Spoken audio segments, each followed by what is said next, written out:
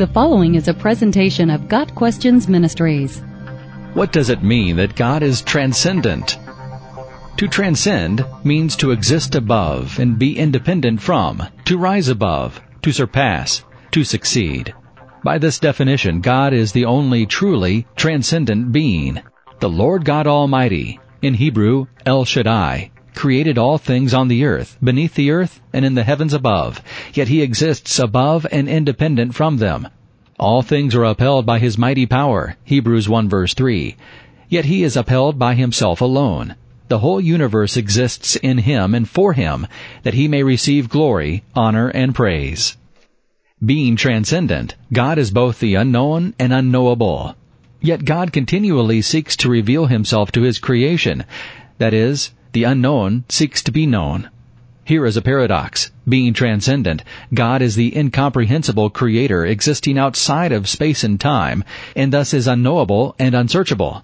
Neither by an act of our will nor by our own reasoning can we possibly come to understand God or experience Him personally.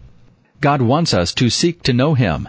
Yet how can the finite possibly know and understand the infinite when our minds and thoughts are so far beneath His? Isaiah 55 verses 8 and 9.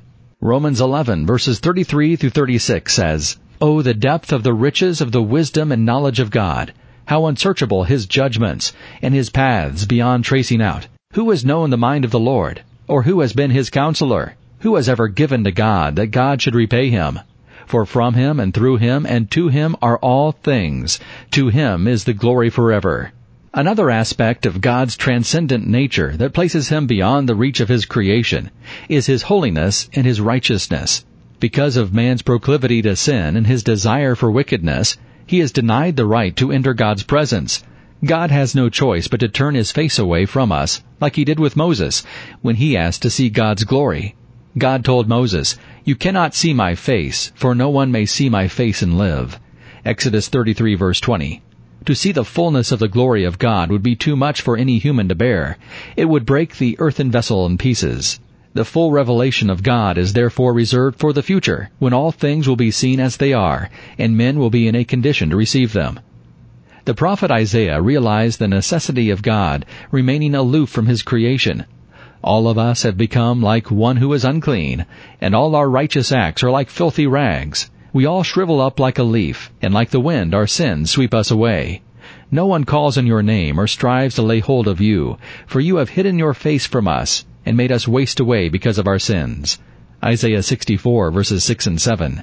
A transcendent God must turn His face away, for He is forced by His very righteousness and holiness to keep Himself separate from anything or anyone sinful, impure, unclean, or less than perfect. However, besides being transcendent, God also possesses immanence, or nearness. And it is in His immanence that God chooses to draw near to His creation. This too is a paradox. Am I only a God nearby, declares the Lord, and not a God far away? Can anyone hide in secret places so that I cannot see Him, declares the Lord? Do I not fill heaven and earth, declares the Lord? Jeremiah 23 verses 23 and 24. God's transcendent nature strives to keep Him distant and remote from His creation, both in space and time. Yet, on the other hand, His immanent nature works to draw Him near to His creation and to sustain the universe.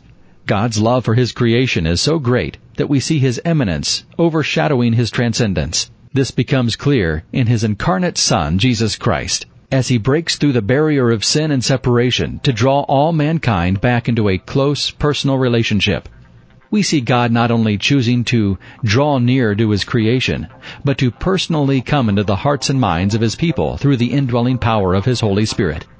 This is the miracle of God's transcendence.